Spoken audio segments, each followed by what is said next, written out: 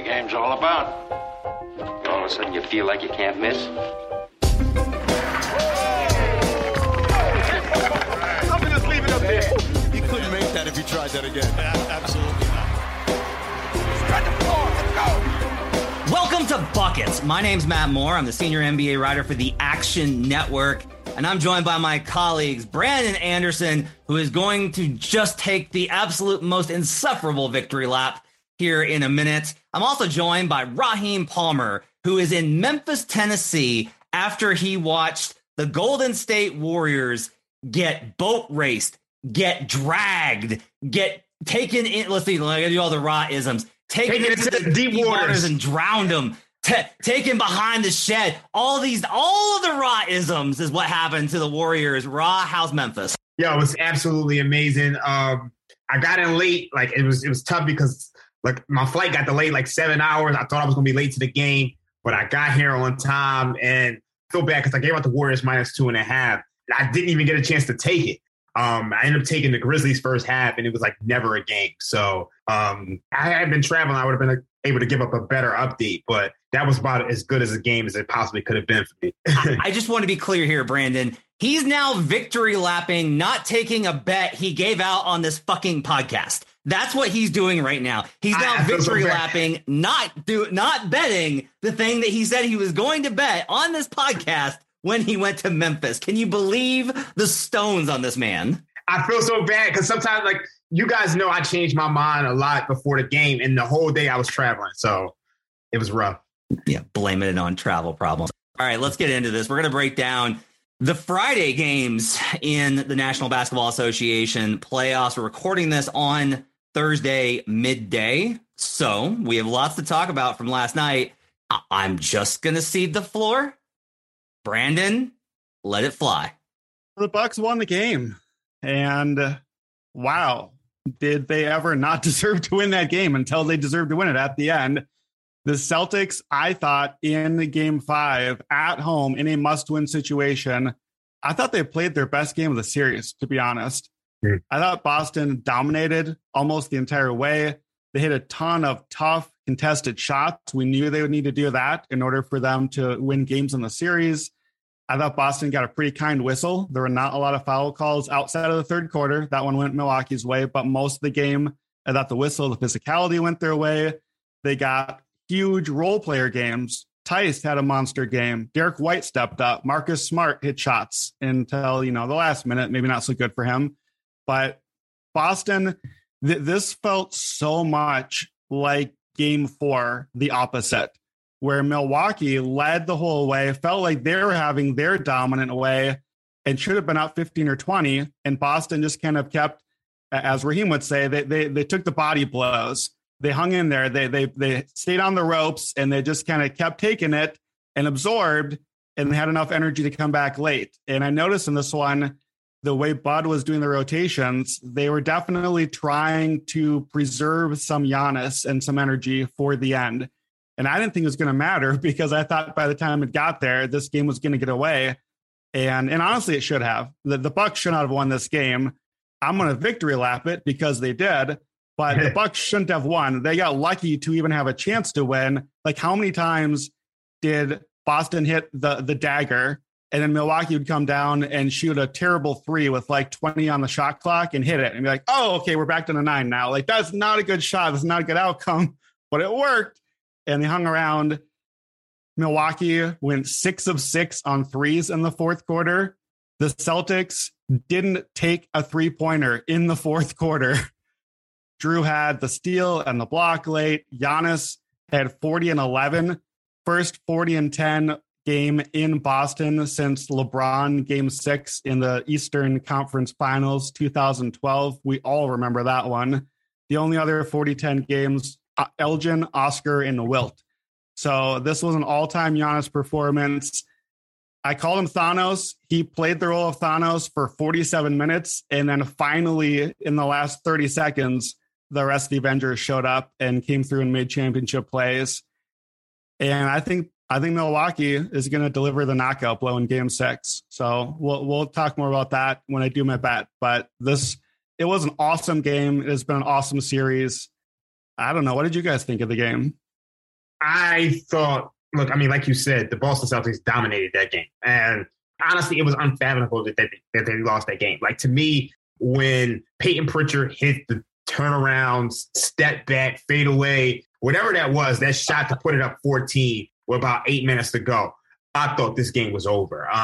And, you know, the Celtics have made their fourth quarter runs, but with 12 minutes on the clock, the Bucks made this run with like 8 minutes to go. And I think the biggest issue in this game is that it felt like the Celtics beat themselves. They had a lot of turnovers, and they struggled to get the offensive rebound. Defensive rebound. I mean, they gave up 17 offensive rebounds, including the one to Bobby Portis at the end of the game, which pretty much won the game for the Bucks. One thing I'll say about this Celtics team, and I will get back to it later, but I feel like they're resilient. And we've seen that throughout the Tatum-Brown era.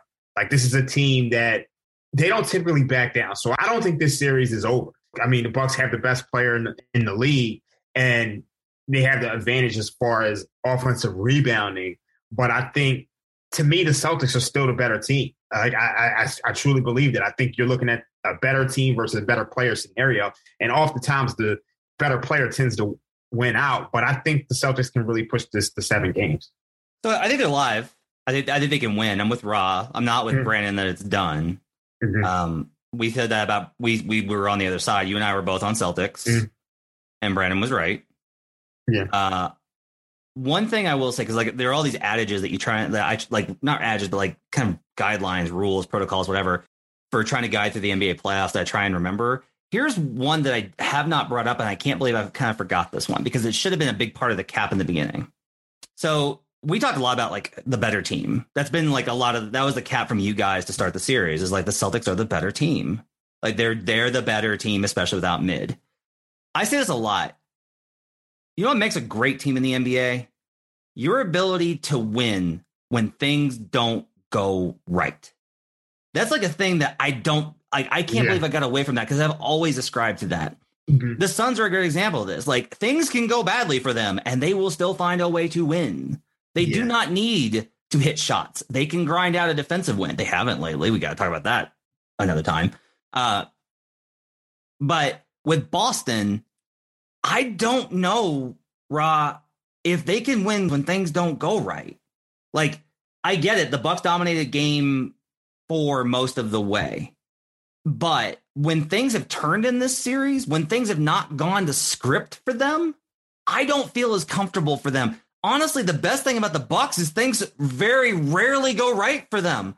They don't get great shooting performances. They don't get the awesome whistle that they need. They don't get like dominant, like step up role players. They haven't gotten great. Drew Holiday wasn't good yesterday until the fourth quarter.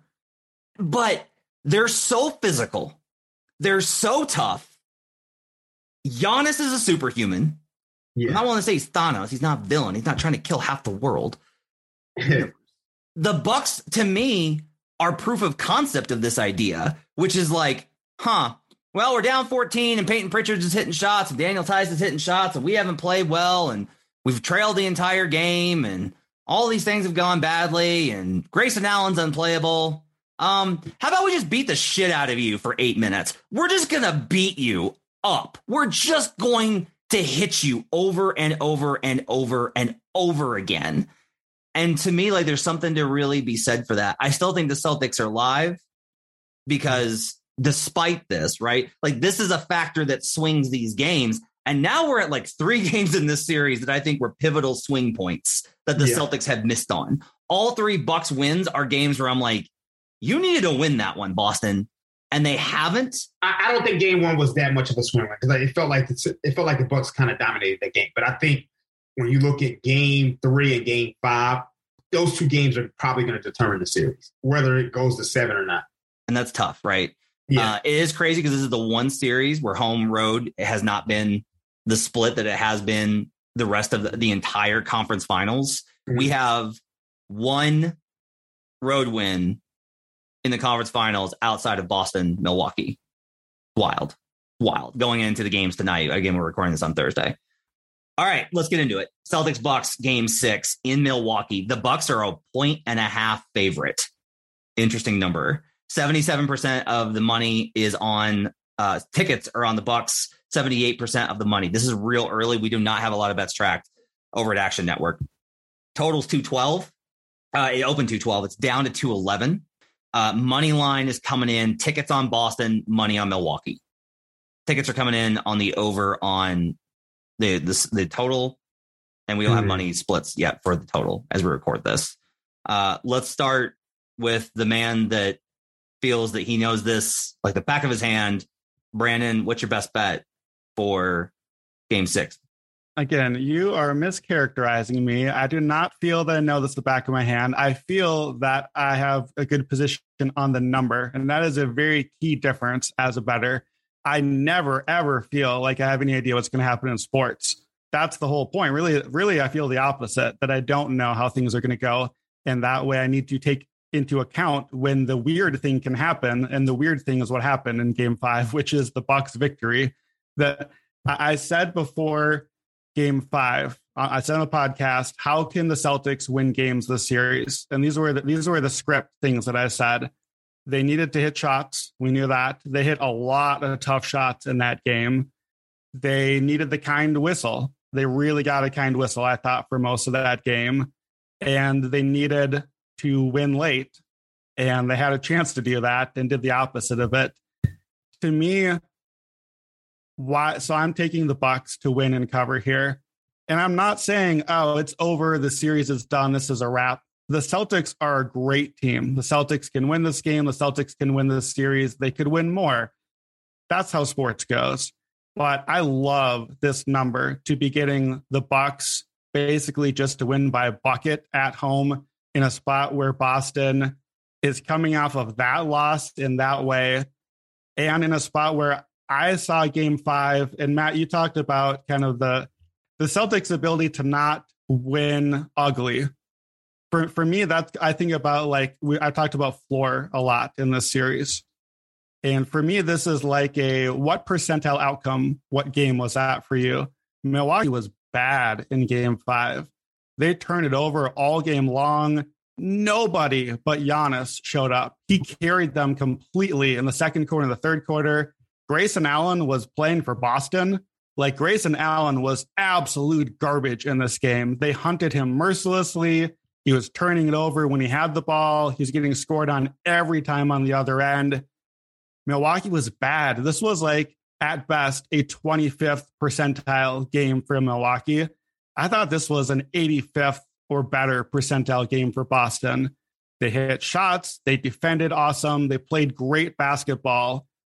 And it is really troubling to me that if you play that good of basketball at home in a huge spot and still don't win that game against a team's among their worst efforts, then I don't know how I can come back on the road here in this new spot and take Milwaukee. I was getting worried as Game 5 played out because the matchups were starting to swing back the other way.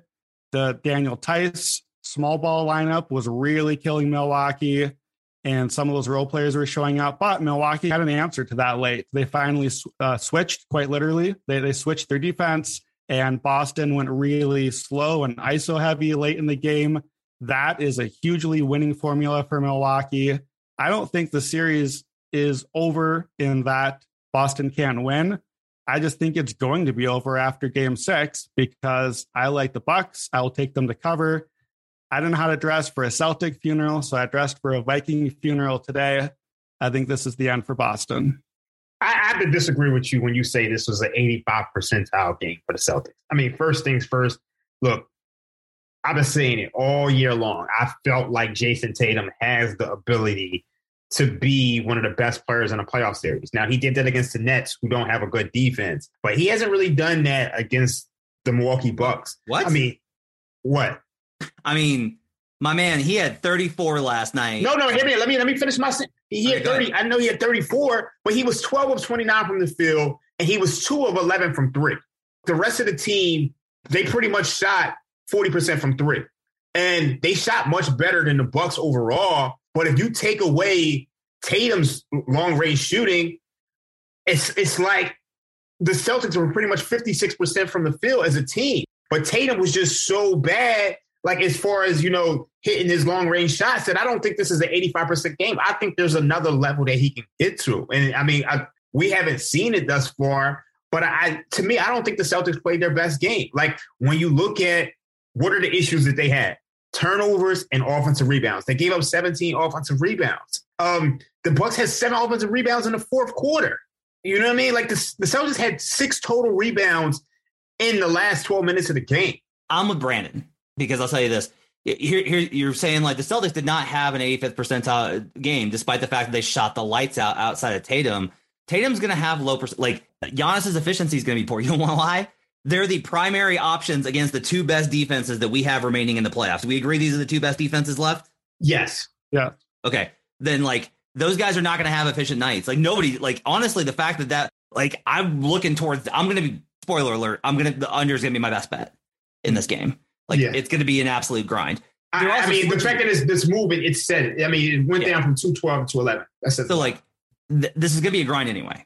Right. And it's switching defense, and that's tough. You mentioned the offensive rebounds. Look, this is the thing that if you're going to switch everything as the Celtics do, it's why I kind of laugh when there's this talk about like the Celtics defense. They're very locked in and they're very good about communicating on switches. They have a bunch of really good defenders. Like Tatum is like, honestly, like he's an A-level defender. Jaylen Brown's an A-level defender. Marcus Smart is A+.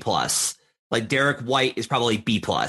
Robert Williams is A+ when he plays. Horford is A. Like they have all these great defenders. But if you're going to switch, your bigs are going to be up. Like your bigs are going to be, and you're facing a bigger, more physical team. To me, like the offensive rebounding is not like, that's not something that's easy for them to clean up versus this team. But I think in the fourth quarter, it was like, it was bad on a different level. Oh, I mean, they literally both hit the ball. Like 2 Celtics players hit the ball on the game winner from Portis. Bad luck. Yeah, that was like I just think it was on a different level there. And then also they had a bunch of turnovers. I just think they played a really bad fourth quarter. I mean, you could say the same thing about the Bucks in games 3 and 4. This is a coin flip series, and I think to me, when I look at this series, it just feels like a 7-game series. Now, Giannis can change that, but hey, I bet Celtics plus 1.5 when they went down 2-1, right? And I'm feeling fine on that. Yeah. So Brandon, just to be clear here, you almost never bet sides outright, and like Celtics minus 1.5 is or Bucks minus 1.5 is your best bet. Bucks minus 1.5 is my best bet. I've seen -1s out there, so you might be able to get that if you watch for it. But I will just take the Bucks to win and cover. That's my best bet. Okay, Ra, you're on the other side. What's your best bet? I'm going Celtics and under. Like I like both of those. Okay, all right. Yeah, so I've got here's a trend for you. I looked up game 6s where the teams had 2 days off, and the splits are really kind of interesting in terms of how this goes round by round. So overall for the playoffs, if you don't believe that the round matters, if you're just like, no, I just want to know like what's the overall performance in the playoffs, game 6, 2 days off. The under is 67 and 53. That's 55.8%, 56%. That's a pretty good return. When we get into the first and second round, that improves to 53 and 38. Conference finals are 11 and 11 to the under, and NBA finals 3 and 4 to the. It's 4 and 3 to the over. So we have an overall trend for game 6 is going under. We have a round specific trend going to the under. That combined with the line movement, to me, that's the best value here. We're out of adjustments here, guys. Like that is my big thing here is like there are no adjustments left. When you get to game 6, by game 7, you're really out. And it's really just like throw up some stuff and hope it goes in. Right. And the game 7 unders are always what we play. I think there's real value on game 6, maybe even more because the trend isn't as high. It's not going to get priced in the way that game 7. What did you have the game 6 unders at? Game 6 of overall for the playoffs, it is. I actually have it. I have it 81-63. That's 56.3%. That's what I have it. Game 6 is overall. What's the time frame for your guys? No, for 2003 since bet for Bet Yeah, Labs. yeah. For Bet Labs, I have it 81-63, 56%. Okay, well, I've got this. I'm just looking at postseason games 6 and 6, betting on the under. Home team has had between. I did 2 and 2 days off. Is what I did, Rock, because I want to look at exactly the rest gap that we talked about for various series in that first round. I want to take a look at it. When you do just game 6 unders, you're right. It goes to 56%, 81-63. I will say to bolster both of your arguments, the other bet I considered for a best bet here was I looked at just taking the Celtics team under. So I want your opinion on this. I think, Matt, that there maybe are still some adjustments happening because what I noticed looking for some props here. So I played Al Horford 3-pointers in this game. Didn't go well for me. Horford had been taking like 7 3-point attempts per game. He's getting a ton of shots up. He went 0 for 2 in this game. And as I would say, the 2 is the problem, not the 0. Grant Williams, 0 for 2, I think didn't score in this game. Meanwhile, the thing that Boston didn't do all series was make 2-pointers. In this game, in game 5, Boston was 32 of 51, 63% on 2-pointers. So as you watch the game, like to me, looking at the numbers, that says, oh, was Milwaukee closing out on these shooters and taking the shots away, but then they left things open under and Boston was getting easy stuff? That's what the numbers look like. But what I saw, I think, was a lot of Tatum and Brown hitting 18-foot pull-ups and just hitting a lot of tough playoff shots, and Marcus Smart pulling up and hitting some tough shots. And so that's why I'm like, okay, if the 3-point volume is going away from some of these role players, and if some of the 2-point variance probably evens out, that makes me that 2 things. That makes me like the Boston under, and that's part of why I like Milwaukee here. Does any of what I just described sound like what you saw, or do the numbers bear out in that way for you? Yeah, I think so. I think if you look at it, so Boston had 50 points in the paint. They go to the switch all defense in the 4th, and they still have 12. They have 24%. They have basically like the exact amount that they should have for that, right? I think some of that's probably going to be factored into with fast break points. I think the Bucks definitely, I think, started being a little bit more focused on the perimeter. The thing I want to caution you on is if you're the Bucks coaching staff and the Bucks and you're in a film session and you look at that whole game and you look at it the same way that we've talked about, like they know, like we trailed by 14 with 8 minutes left based off of the strategy. Horford had 2 3-point attempts. Grant had 2 3-point attempts, and we were down 14 with 8 to go. Do you stick with that? Or do you go back the other way and play drop? I'm going to be, like we talked about this last night, we're going to hit the Brook Lopez unders because I just think that you can play drop with Giannis. It's not good. I want to stress this. Giannis and drop is not good. Yeah. Like this was a regular season thing for him. Like that, this is regular season. As great of a defender as Giannis is, this is not something that he has done enough playing center to be comfortable with. He had to play a shit ton of center this year with Brook out. He was bad at drop all year. It's not good. But what you will do with drop is you will limit 3-pointers and you will limit at the paint. You will give up Jason Tatum, Derek White, Jaylen Brown coming off that pick and hitting those mid-range shots. So like that part of your analysis I think is sound.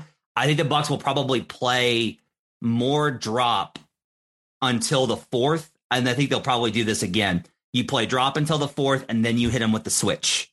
And when it gets tough, that's when you really start to take them into the deep water, as Rob would say. Is it deep water or shallow water? Yeah. It's deep waters. How do you take somebody to deep water? Because you drown too. Shouldn't you take them in the shallow water? I don't know. It's actually boxing terminology. Very confusing analogy. If they're already Larry Holmes status, then it's easy to take them in the deep water. Yeah, you just got to throw all the analogies together. Okay. So yeah, I would say that like my hesitation, I think, on the Celtics team total is if we look at the trend of the series and we go game by game, and we take a look at how the offenses have fared. So Brandon, here's the offensive ratings from start to finish for Boston. Okay. 89, 118.5 in game 2. We expected them to bounce back. They had to win that game. Game 3, 99. Ugh.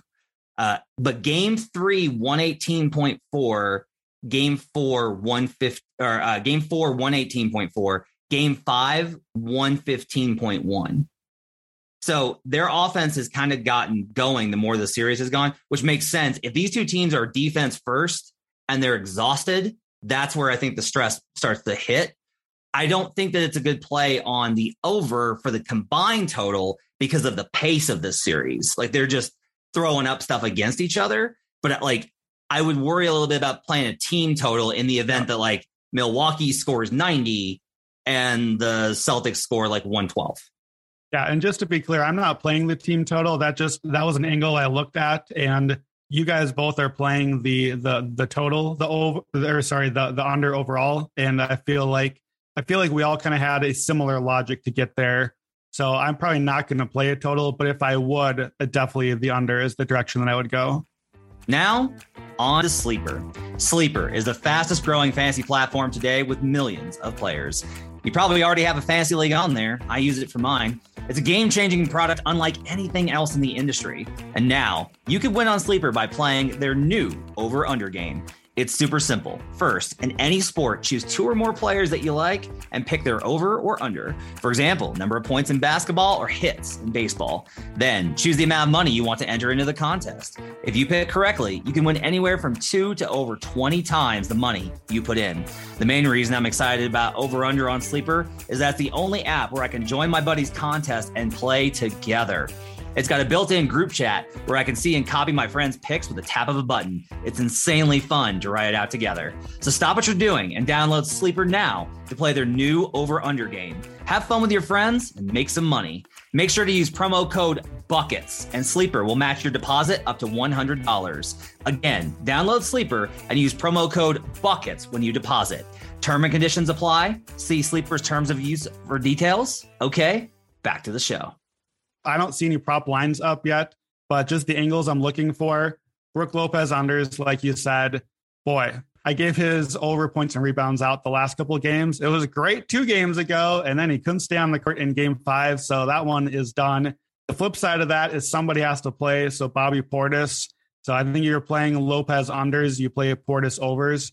Portis had 15 and 14 rebounds. He had a huge game, obviously had the big putback late. The other one is, again, you have to, I don't know how you can keep giving Grayson Allen so many minutes after you watch what you just saw. I don't know how it happened in the moment because he was garbage, but I have to believe Pat Connaughton is going to get minutes and more minutes. He had 31 minutes this game. He hit 2 threes late in the game. He's got that quick release, that weird high catch and shoot that's just working for him. He now has this season 15 times he's played more than 30 minutes. He's had at least 3 3-pointers in 12 of the 15 games and 3 threes. His line has been 1.5 threes. So his line is just to get 2. To get 3, you're getting like plus 180, I think it was in last game. So I'll be looking for Pat Connaughton 3-pointers, overs, and alt overs, and points as well. And probably some Bobby overs, Lopez under combo because you're kind of playing the same angle with those. The props are up at FanDuel. I just pulled them up. Oh, well, they weren't an hour ago. No props right now on Brook Lopez. Oh, wow. You're right. That's what I meant. There are some props, but the guys that we want are not there yet. They will be though. They have to post. Example, because like, okay, if I was looking at like what's the alternative if Grayson plays fewer minutes, and I'm not sure he's going to. Just don't have the wings. They got to spell these guys somehow. This is what's annoying. All right, Wes Matthews over 1.5 is plus 108. Oh, what a good number. Oh, plus 108. Oh, what's his 1+ made 3? Yeah, that one is minus 600. The fuck is that line?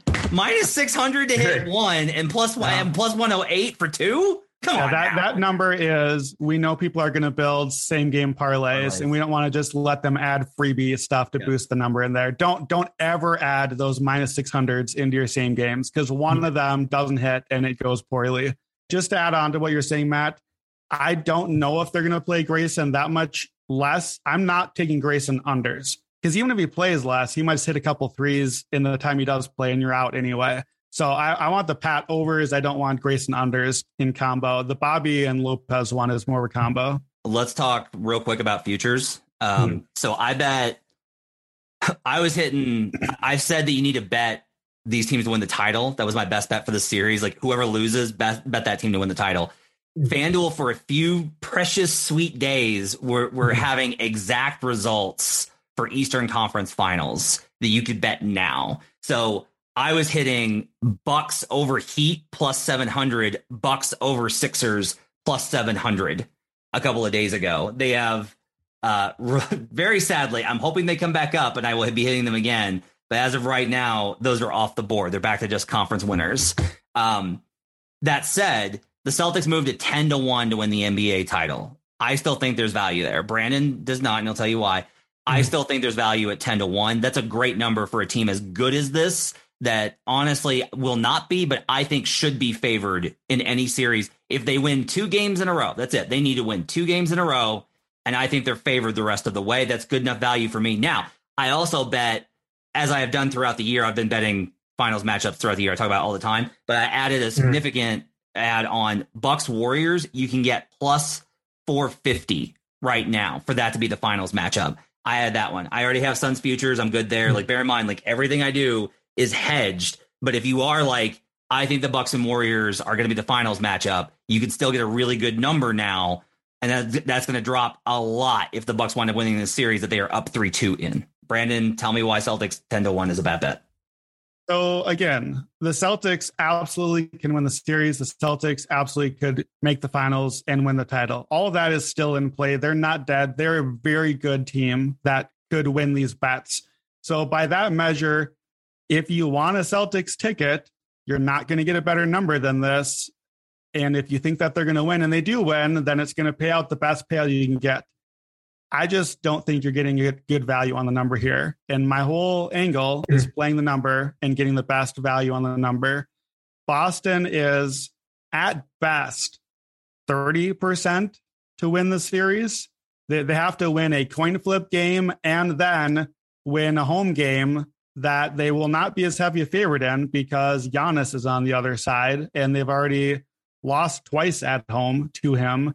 So everything else after that, regardless of what you think about them playing Miami or Philadelphia or anyone from the West, they still, whatever the odds are of that happening, you have to shrink by more than 2/3 because the most likely outcome, if you bet on the Celtics futures right now, your most likely outcome is you have a ticket for one day. They lost. They're the underdog. Your ticket is dead after one game. That is the most likely outcome for a Celtics future. For me, I would put them sub 25% to win the series, somewhere around there. And then I have to go back to the thing that Raheem has talked a lot about. The cost of losing game 5 is not just that Boston is the underdog now. The cost is that now you have to play 2 more games in the toughest series in the entire playoffs against this physical team. Your best case scenario is winning a 7-game absolute gauntlet battle. And then coming off of a 7-game series after all this, after the battle of these 2 rounds so far, even the Nets games were not easy work for them. And then having to go forward with all that attrition on them, with all those miles on them. So you're at a disadvantage because of game 5. You are not getting the same Celtics team against the Heat, against the Warriors, the Suns, whoever. You're getting a different, lesser version of Boston now that you have to account for the number. So for me, I wouldn't bet Boston futures right now. If you like Boston, that's okay. Play them in game 6, play them to win the series. You're going to get a worse number later, but better value on the number when you play it. I wouldn't play Boston anything shorter than 600 to make the finals or 1,200 or longer to win the title. And we're not going to get that number right now. I think Brandon actually, I think he made the correct take on this. I mean, when he broke it down from a math perspective, like he said, I got the math though. Let me give me the math. Yeah, you give me the math. Because the primary thing that he's off on is 30% to win the series. No, I think he's right about that. And I'm going to tell you why. Because if you assume, let's just say we put the Celtics at 52% to win. Let's do it. Like, no, here, I got it right here. Look, I put him at plus 150. That's 40%. Plus 150 to win this series. No, I put him at 66% or better to win the next 2 series. That's how much I like them in those series. But hear me out. So you have, let's say they're 52% to win game 6. And then let's be generous and say they're 63% to win game 7. That's like 32. That's 30%. Like he said, that's like 32% to win the series. So, but you said in your analysis, you said that I still think it's a coin flip series. I do, but it's just look. So I mean, I'm just taking numbers from a model, right here for game. I get it. If you take it game by game, I get it. Like that's the approach that you want to take. And I think that's where Brandon is taking it. So it's like I tend to lean with you because I do think it's a good place to take a shot. And that's where futures are. You're taking a shot. Yeah, like I'm just saying. So it's like I agree with you in that sense, but I think Brandon is right from a math perspective. So I mean, if you think that it's a coin flip series, then the Celtics have to win 2 coin flips. The odds of winning 2 coin flips is 1 out of 4. That's 25%. Yeah, I hear you. I just think I'm looking at it from the totality of the series. Yeah. And I mean, for me, I'm a person who this is one of my favorite spots in the NBA playoffs. It's if I feel like a team is a better team and they're in game 6 and they have to win 1 and they're probably gonna be favored in game 7, I like to take that bet all the time. So I would totally take the Celtics to win this series.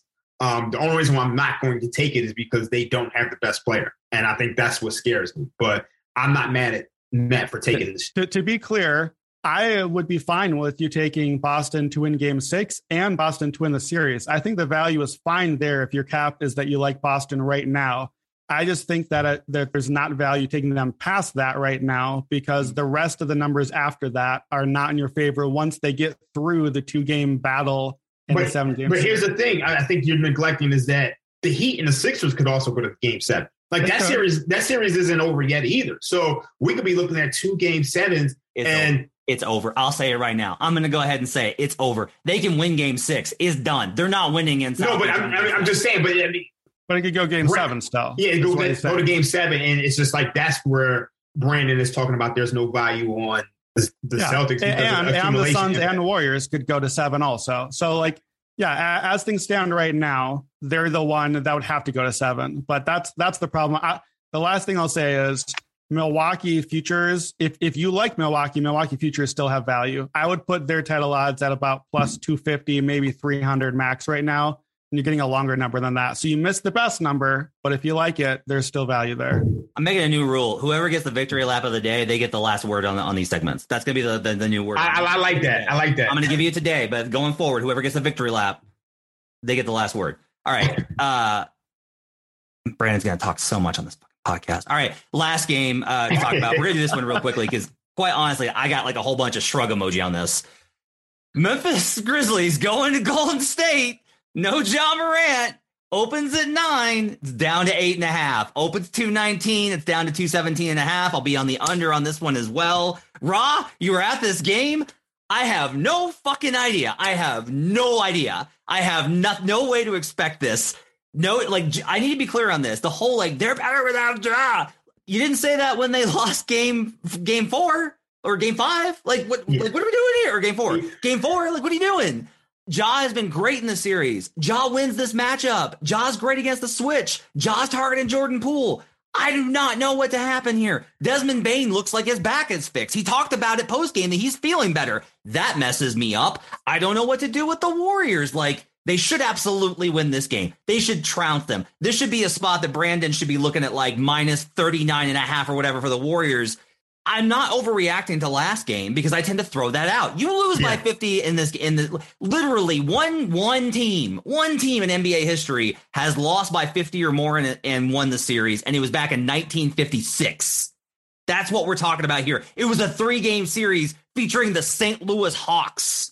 That's how far we have to go back for this. But I just can't make any sense of that. I have to throw it out and just forget about it.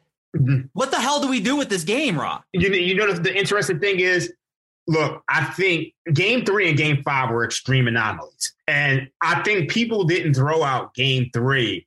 I don't think they threw it out at all. And it seems like that could be the case here. But here's the one thing that has remained constant throughout this entire series is that the Warriors are turning the ball over at will. Like, and the biggest thing, like they have a 15% turnover rate. But in the first half of games, they're turning the ball over almost 12 times a game. And what has that resulted to?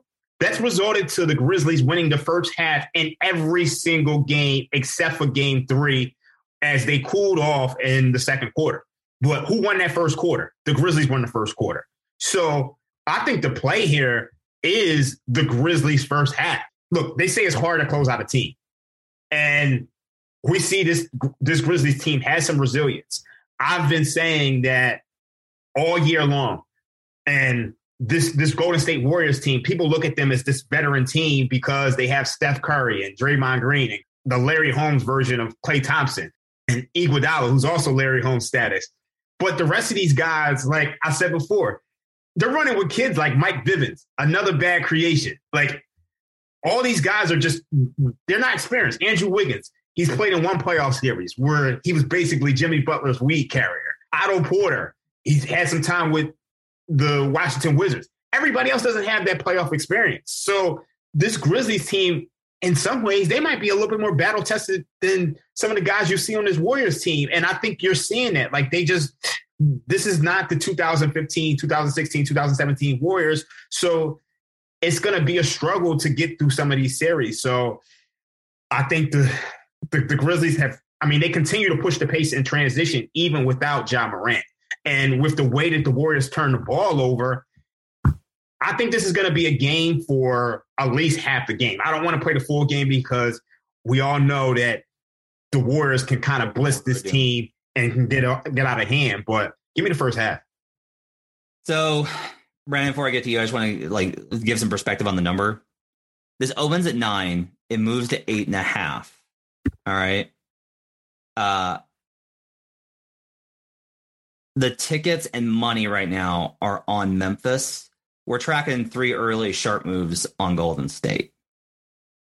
So what I think is happening here, if my read on this is right via the Action Network app, which you should download right now, track all your bets, is that what we've got is the books are basically saying because of this blowout game, we think the public is going to be so far on Memphis that we're not going to react to the sharp moves. We'll take the sharp money on Golden State because we think we're going to get volume on Memphis, which is why it goes from 9 to 8.5. That's my read on it. Does that sound right, Ra? Yeah. Okay. Brandon? And that's why I don't want to take the full game because I think there's something fishy about that number. And I think I could totally see the Warriors blowing them out in the second half. Ra, do you like the under in this? What are we sitting at? 224? Yep. No, it's way down. 217. Oh no. 217.5. And we'll open 219. It's down to 217.5. Honestly, just because I thought about this because the last game they opened it at 220. I mean, we've been sitting at like 224s through a lot of this series. And it's just about my numbers just don't match up to put it going under by that much. And then also with the Warriors turning the ball over and transition so much and then shooting too many threes, I just think at some point we might have gotten too low. I won't play as heavy as I will the other one. I'm still going to play under, and the reason is Dylan Brooks. That's the reason why I'm going to do that. Brandon, what's your best bet for this game? I'm going to take Raheem's alley-oop and slam it home. I agree that Memphis is probably going to show up and keep this close for a while. And when they do, Warriors home third quarter. Take me home, baby. I'll take the Warriors to win the third quarter. I think this game either is close or the Grizzlies are still ahead or the Warriors are kind of starting to pull away. And either way, we get to the third quarter, we get to the avalanche. We know it's probably going to come. I don't think it's a certainty at this point. I tend to agree with Raheem at this point that in this series, I think the Warriors have gotten a bit overvalued.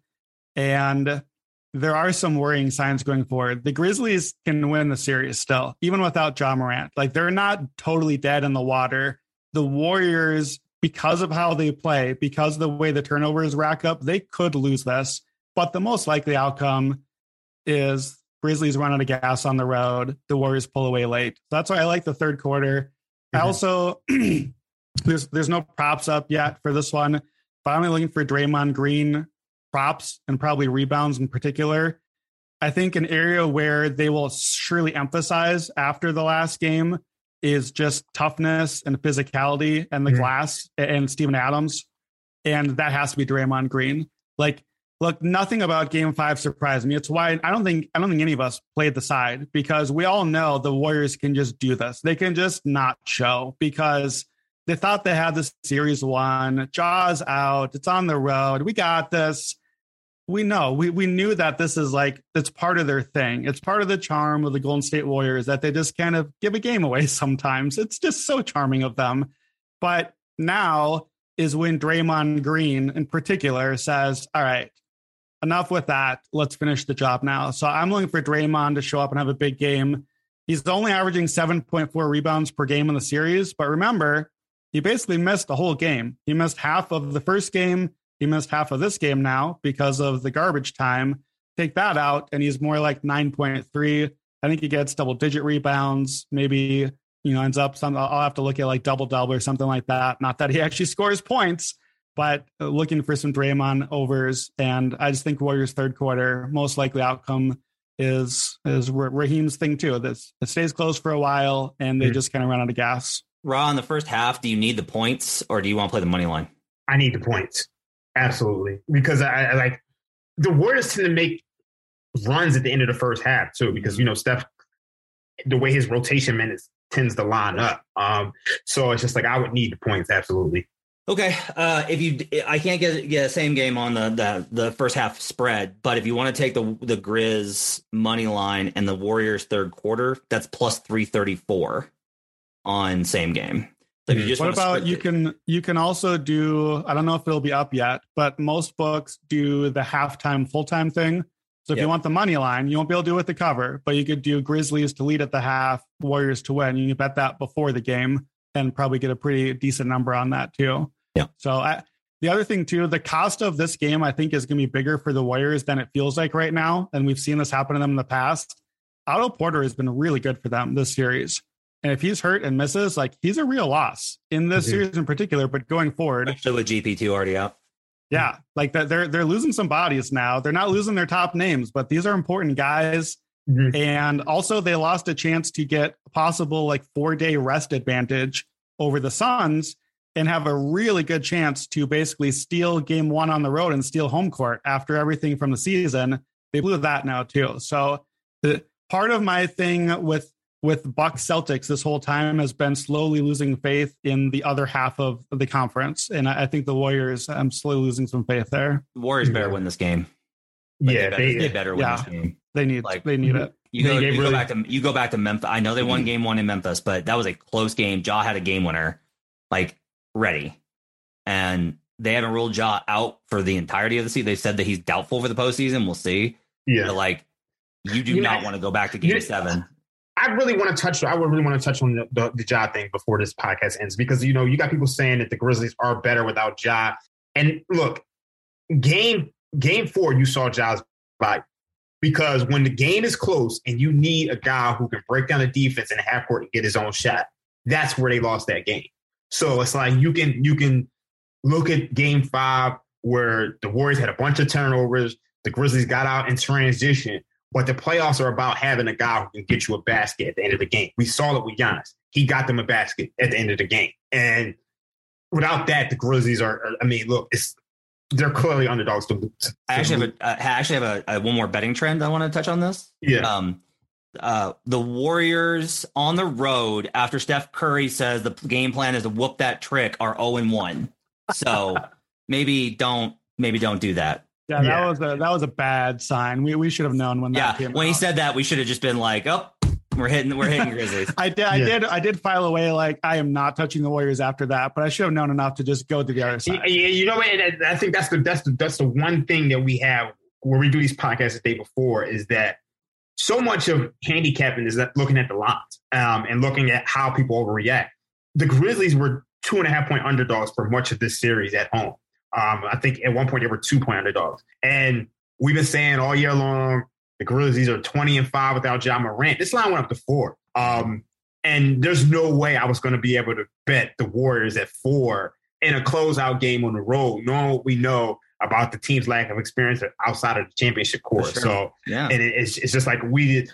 Obviously, I was traveling yesterday, so I didn't have a chance to update everybody. Take a victory lap on after you went the other way on this podcast. No, that's nice. I like that. That's not just dig the knife into all the good people that listen. I'm sorry. All right, that's gonna wrap it up for Buckets. Thanks for joining us. We'll be back tomorrow with a weekend preview. Thanks for joining us, everybody. We'll see you guys again next time. Let's get buckets.